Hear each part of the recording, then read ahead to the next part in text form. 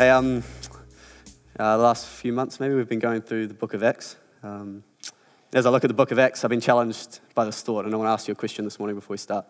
Man, do you ever have things in your life where you believe something and you know something, and if you were to come and tell me it, you'd be able to tell me it and give your reasons for it, but when it comes to your action, it's like sometimes they don't line up, and sometimes it's like, man, I don't know how I can believe this and yet act like this.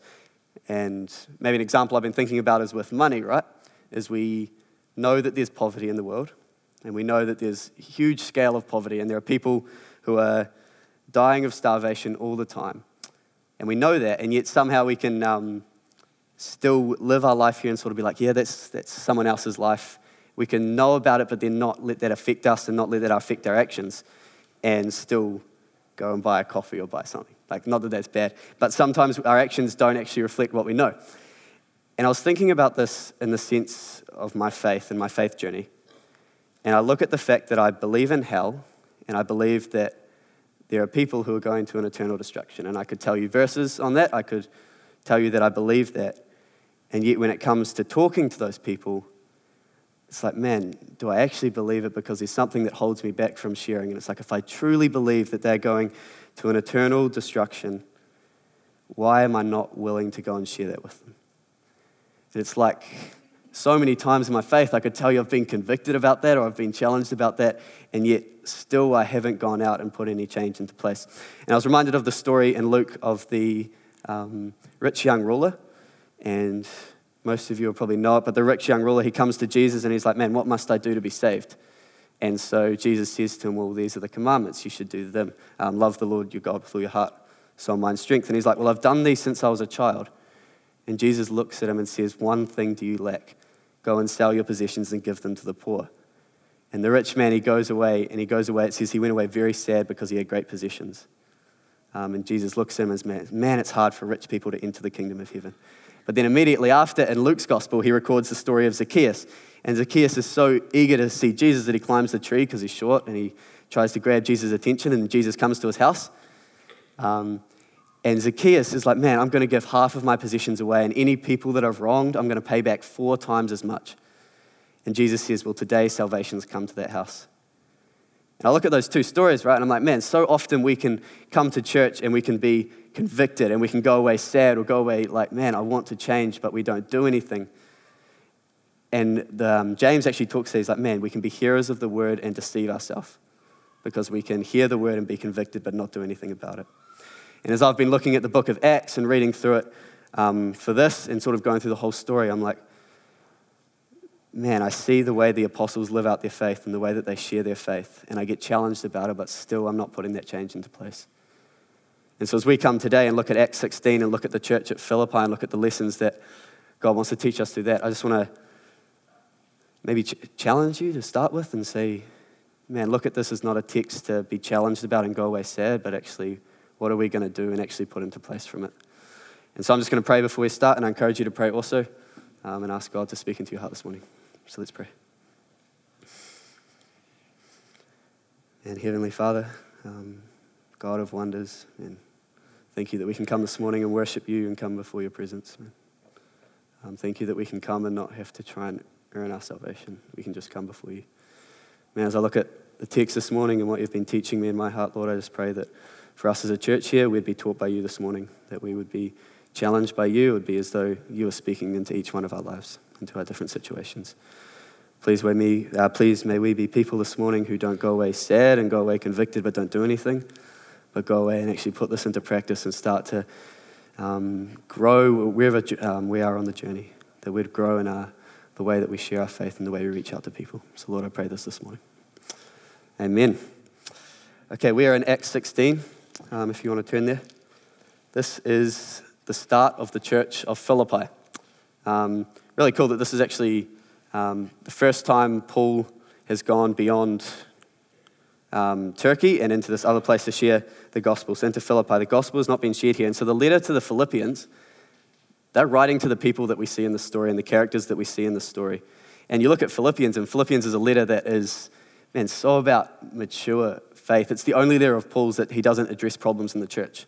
And it's like a glimpse into mature faith. And he's writing to these people that we see in the story. So, I'm going to join the other preachers on Acts so far who have said that they can't cover the whole thing. And I'm also not going to be able to cover the whole thing. We'll try to cover most of it, So to summarize the first few verses, Paul and Barnabas, they have split. Paul takes Silas and he comes to a place called Lystra, and there he meets Timothy, where the letters to Timothy are written, that same character. And so Timothy joins them and they head off and they go first of all to the churches that they've already planted in Turkey. And then they carry on. So in verse 6, this describes their journey. And they went through the region of Phrygia, I'm not sure how to say that, and Galatia, having been forbidden by the Holy Spirit to speak the word in Asia. And when they had come up to Mysia, they attempted to go into Bithynia, but the Spirit of Jesus did not allow them. Notice here how the Holy Spirit's directing them into these places to not go into these actually major cities that need to hear the gospel, but he says, keep coming. And so passing by Mysia, they went down to Troas, and a vision appeared to Paul in the night. A man of Macedonia was standing there, urging him and saying, come over to Macedonia and help us. And so Paul concludes that he needs to go speak the gospel in Macedonia. So they head over there and they come to the city of Philippi. So if we jump down to verse 12, Philippi is a city of the district of Macedonia and a Roman colony. And this is one of the major cities in the Roman colony, right? Maybe the equivalent of a Los Angeles or a New York. We could think of that. This is a wealthy city, one that wouldn't have much association with Jewish people. There are some Jews there, as we'll see later on, but this is mostly a Roman city and a very wealthy one.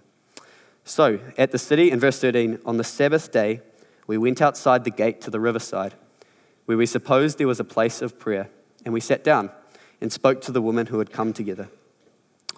One who heard us was a woman named Lydia from the city of Thyatira, a seller of purple goods, who was a worshipper of God. The Lord opened her heart to pay attention to what was said by Paul. And after she was baptized, and her household as well, she urged us, saying, if you have judged me to be faithful to the Lord, come to my house and stay. And she prevailed upon us. And so we have the first person, or the first member of the church of Philippi. And so I want to make some notes. So here's the first of three characters. So Lydia, she is from Thyatira. She is not Greek. She would be Asian. And Thyatira is a city, another wealthy city over in Asia. She is a fashion designer.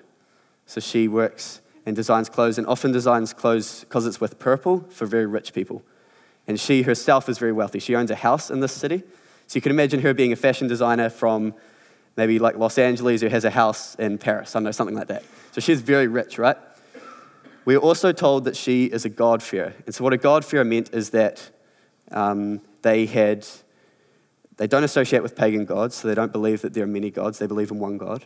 And so she would believe in the Jewish God. So she would have an understanding of the Torah.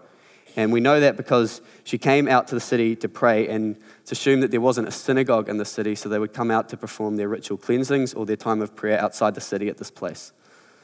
So Paul comes and meets Lydia first of all. And we can assume that he comes and shares the gospel to her in the way that, man, look at the law. Look at the way there are sacrifices and atonement. This is Christ. Christ has come to fulfill this. And so God opens her heart to hear the things that he is saying, and she believes. She's baptized straight away, her household as well, and then she prevails on Paul and is hospitable. And so we have the first member of the church of Philippi. So let us keep reading. Verse 16. As we were going to the place of prayer, we were met by a slave girl who had a spirit of divination and brought her owners much gain by fortune telling. She followed Paul and us, crying out, these men are servants of the Most High God, who proclaim to you the way of salvation. And this she kept doing for many days. And I find this real interesting because this next part I'm like, man, at first when I was reading, I was like, this doesn't make sense to me. Because Paul, having become greatly annoyed, turned and said to the spirit, I command you in the name of Jesus Christ to come out of her. And it came out that very hour. And I read that and I'm like, man, why did you not take the spirit out straight away? Like, surely you could have compassion on her as soon as you see her. But he waits until he's annoyed by it and then he does it. I'm like, that doesn't make sense. But I was looking into it, and so the spirit of divination that it says is actually in the Greek a spirit associated with a python. That's literally what it means. And it's associated with the god worship of that time and the worship of the god Apollos. And so the people would associate her and her ability to tell the future with demonic activity. And the verb that Paul uses to say that he was annoyed can also mean that he was very disturbed. And so it suggests that Paul, when he sees this girl yelling out and proclaiming what they're doing, even though she says it's true, the connotations with it are the demonic side of it. And so he's disturbed by that and annoyed and commands the spirit to come out, because it's not a good look for your ministry in a city if you've got this person who is associated with demons proclaiming what you're doing. So he becomes annoyed. But I want to make some notes on the slave girl, because she is almost the complete opposite of Lydia in every respect, right? Lydia is from Thyatira. The slave girl is Greek. Whereas Lydia is a fashion designer and very, very high up in the hierarchy of the city, you could say. The slave girl, she's a slave, which is obvious by the name, but I had to put the point in. So she's well down the order. Whereas Lydia is wealthy, she is very poor and has to get her money from her masters because she makes their money by her fortune telling. And whereas Lydia is a God-fearer and someone who is very intellectual and understands God and is searching for God in that way, the slave girl is possessed by a spirit, and she goes around night and day proclaiming, following Paul everywhere. Like, she's someone out of control. And so Paul's way of ministering to her, right, is very different, because if he was to go and reason with her, that would not work. And so in a moment of Holy Spirit-inspired power, he commands the spirit to leave, and she is healed. So we have the second member of the church of Philippi, you could say. So in verse 19, let's continue, because this gets interesting. When her owners saw that their hope of gain was gone, they seized Paul and Silas and dragged them into the marketplace before the rulers. And so what was set up in those towns is you'd have a public court where you could bring your disputes, and there'd be a judge right there to decide your cases. And so they bring Paul and Silas, and they say, man, these Jews are proclaiming things that we Romans can't follow, which in itself is actually not true, but they say it in such a way that they convince the crowds and the judges to actually turn on Paul and Silas. And so down in verse 22, we see that the crowd joined in attacking them. And the magistrates tore the garments off them and gave orders to beat them with rods. And we can sort of just read that and think, oh yeah, they'll beat him with rods. That would not be a very pleasant time at all. You not only have the magistrates doing it, but you also have the crowds doing it as well. And so they would be beaten, they would be bleeding, they would be bruised. It would not be a nice time. And in verse 23, we see that when they had been inflicted with many blows, they threw them into prison. And the magistrates ordered the jailer to keep them safely. And the jailer, having received this order, put them into the inner prison and fastened their feet in the stocks. So I don't know what you think when you think stocks, but I initially thought like maybe shackles around your leg or something that just holds your hands in place. The Roman stocks are actually different in that they would put your body in a very unnatural position, and then they would tie the stocks down so that you're held in that position so that your body would start to cramp, and then they'd leave you there for hours or sometimes days. So Paul and Silas are left in the middle of this very unpleasant prison, having already been beaten by a lot of people, and then they're left in this awkward position in shackles, right? Not sure what's going to happen. And I don't know what they're thinking. Like, I'd be thinking, man, this is not a very successful missionary trip in Philippi. But you read verse 25, and it's like, man, about midnight. So this is a few hours afterwards, right? This is a few hours of being in pain. You hear that Paul and Silas were praying and singing hymns to God.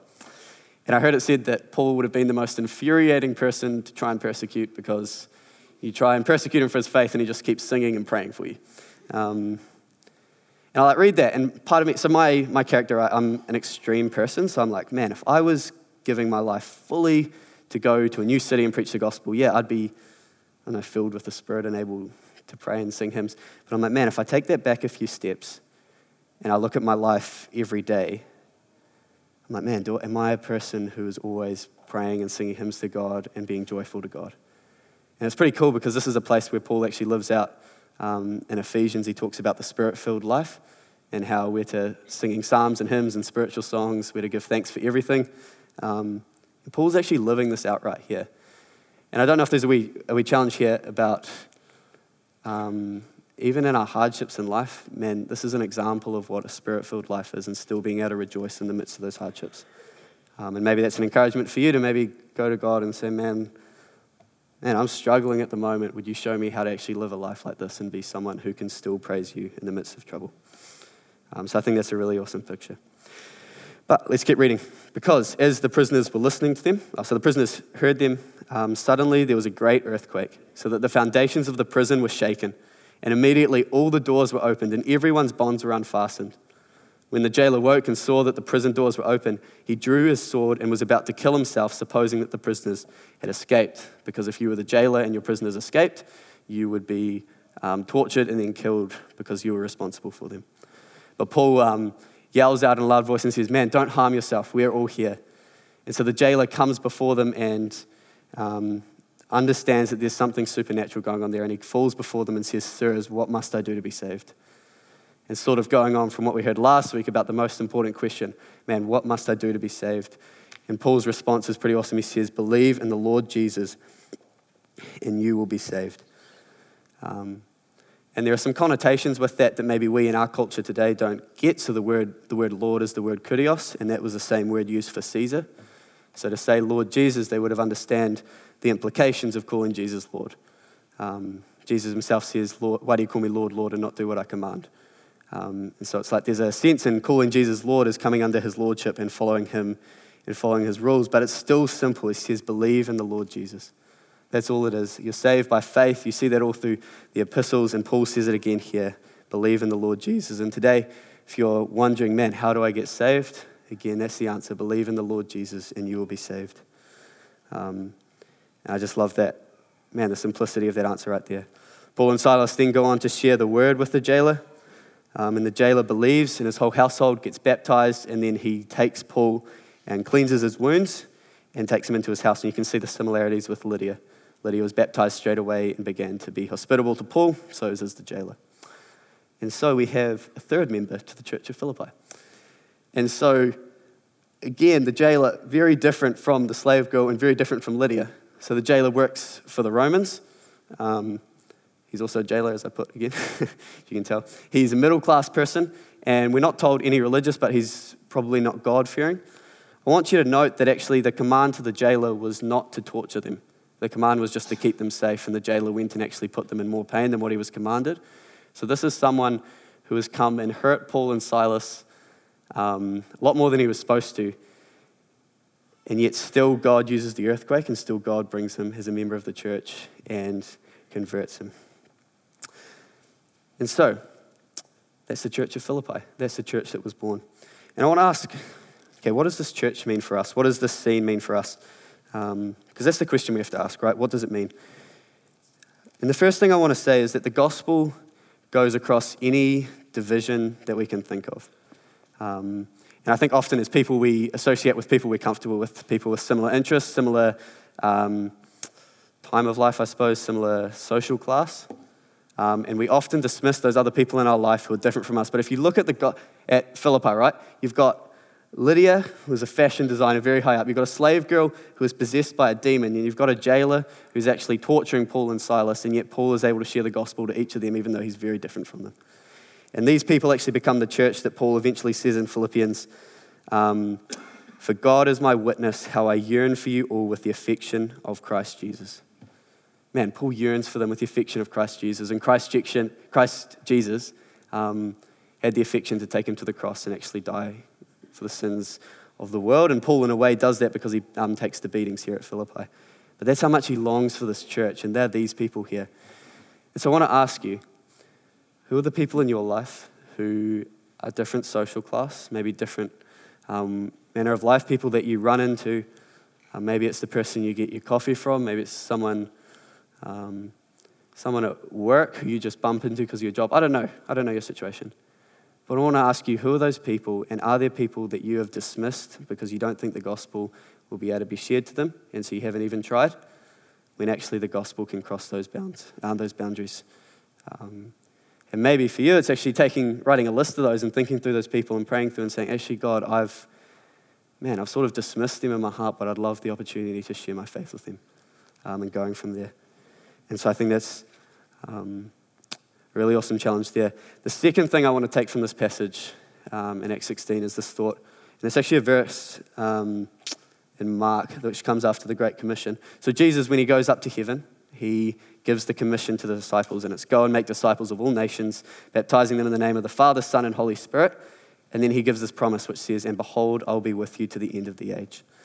And I love how Mark finishes his gospel because he says, and they went out and preached everywhere. So they go out, they preach everywhere, and then the promise is fulfilled because the Lord worked with them and confirmed the message by accompanying signs. And man, I look at that as they go out, and when they go out, that's when God works with them. And you see that through the book of Acts, right? You see Peter at Pentecost, he preaches to the crowds, and the Holy Spirit works in such power that 3,000 people believe. You have Philip, and the Spirit's leading him and go to talk to the Ethiopian eunuch, and he goes over, and the Ethiopian eunuch happens to be reading Isaiah 53, which talks about Jesus, and so he's able to explain the meaning to him, and he believes and is baptized. And it's like, man, God was working in that. You look at Paul and the way that God just intervenes in his life and then uses him in all his stories and all his ministry. You just see God doing miracles and protecting him. And like, if we come to this story, they go out to Lydia and preach to Lydia, but it's God who opens Lydia's heart. And they're in prison in a place which is, probably as hopeless as you can hope to get probably. And an earthquake comes and breaks the prison and they escape and the jailer is saved. It's like, man, the book of Acts is a story where the apostles are going out and they're preaching, but God is working powerfully with them. And I love that phrase that he's working with them. But as I come and look at this, I was looking at this passage over the last few weeks, and I'm like, man, I don't go out as I should, right? And I was like, man, I need to actually start doing it if I'm going to preach on it, because I can't preach on it. I need to have some stories. And I was like, wait, that's the wrong motive. So I didn't do that. But I went and I was like, man, I went and talked to Paul Tabram. I don't know if you know Paul Tabram, but he's someone who lives this out, right? He gives his life for sharing the gospel to people. He's got such a heart for it, and he's got so many amazing stories. And so I went and had coffee with him yesterday. And the first question I asked him, I was like, man, what I see from this passage and from Acts is that as the apostles go out, that's when God works. And I was like, do you see that when you go out? And he's like, all the time. Straight away, he said, all the time. And I was like, man, that's awesome. And then he told me stories that were like reflected that. And then I asked him, I was like, man, so why do we not go out? Like, what do you see as the thing that holds people back? Like, how can I begin to do it? And he said it's this failure to trust that God's working. And we sort of look maybe at the world we're in, at New Zealand, and we're like, man, it's no point going out. People are so far away from God. People don't believe in God. And we don't believe this thing that as we go out, God's going to be working with us. So I started to think about that, and I was like, man, that's definitely true. And he told me scriptures. He's like, man, look at Ecclesiastes 3:11, which says God's put eternity in the heart of men. And so there is, even for the most people who proclaim atheism, eternity is in their heart. And there's a verse in John 16. You don't have to turn there. But talking about the Spirit, it says, when the Spirit comes, he will convict the world concerning sin and righteousness and judgment. He said, man, the Spirit is working here in New Zealand, convicting people, and it just needs us to go out and God to use us. I was like, well, that's awesome. And then I was thinking back, and I was like, man, there's actually a story that I had recently where actually that was the case. I'd love to share that just maybe as an encouragement. But I was in Fiji, and we were over there on a youth reach out. And when you're over there in Fiji on a youth reach out, you sort of got the focus of sharing faith, so you're talking to people about it. But we were at the hotel we were staying at, and I started talking to one of the workers there on the Tuesday night. And I just told him why we were here, and I asked him just a question about the gospel, and got him thinking, and I saw man, you're actually searching. And then our conversation was ended. I gave him a booklet that we had. And that week I was praying, I was like, man, I'd love an opportunity to talk with him. And then I didn't get an opportunity Wednesday or Thursday. And then Thursday night, the last night before we were there, I managed to find him. And we just sat down and I opened the Bible and I just started going through the gospel with him, or going through from Adam and Eve and just explaining what Christ is. And as I did it, it was like this happened, right?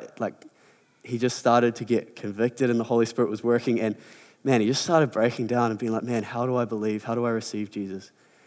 And I got to watch as he came to accept Jesus, right? And then as I was doing that, his friend comes over and his friend's like, man, what are you doing? I saw you with the Bible. And I'm like, man, can I explain it to you as well? And so we go through it again. And this time he's helping me because he's come to believe it. And he starts breaking down as well and crying. And man, he responds to the gospel as well. And we spent 4 hours that night just with them both. And it was like, man.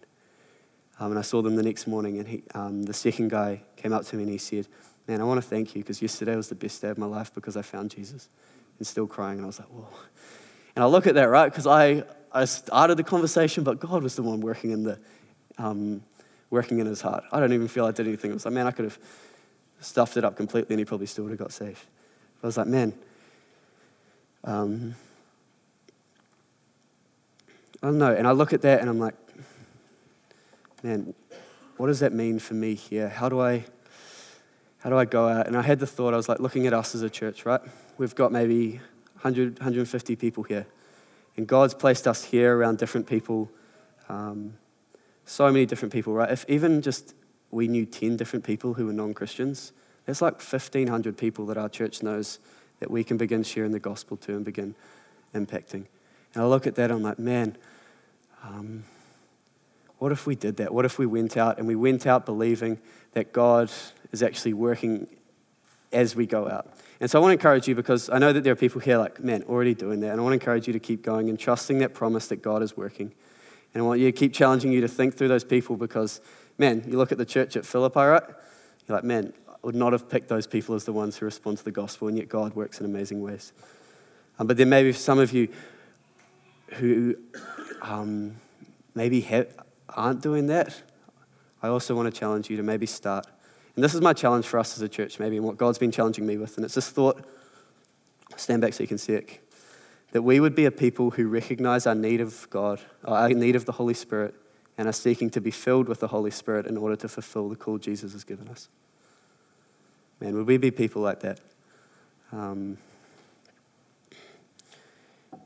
so I suppose my challenge for you is actually to go away and maybe begin to pray and say, God, would you show me the people who you want me to talk to? Would you provide the conversations? Would you open the doors? And then as we go out and begin those conversations, trusting that the God of heaven and earth, who is so much more powerful than we, is working in ways that we can't even see and breaking down barriers that we think will never be broken down. And my challenge for you would be to actually not go away from this convicted and sad, but actually go away and be like, man, I'm going to actually start taking this seriously or growing in it and seeing what God's going to use me here and the people he's placed around me. And so that would be my challenge from what God's been teaching me through looking at the church at Philippi, and I hope that challenges you as well.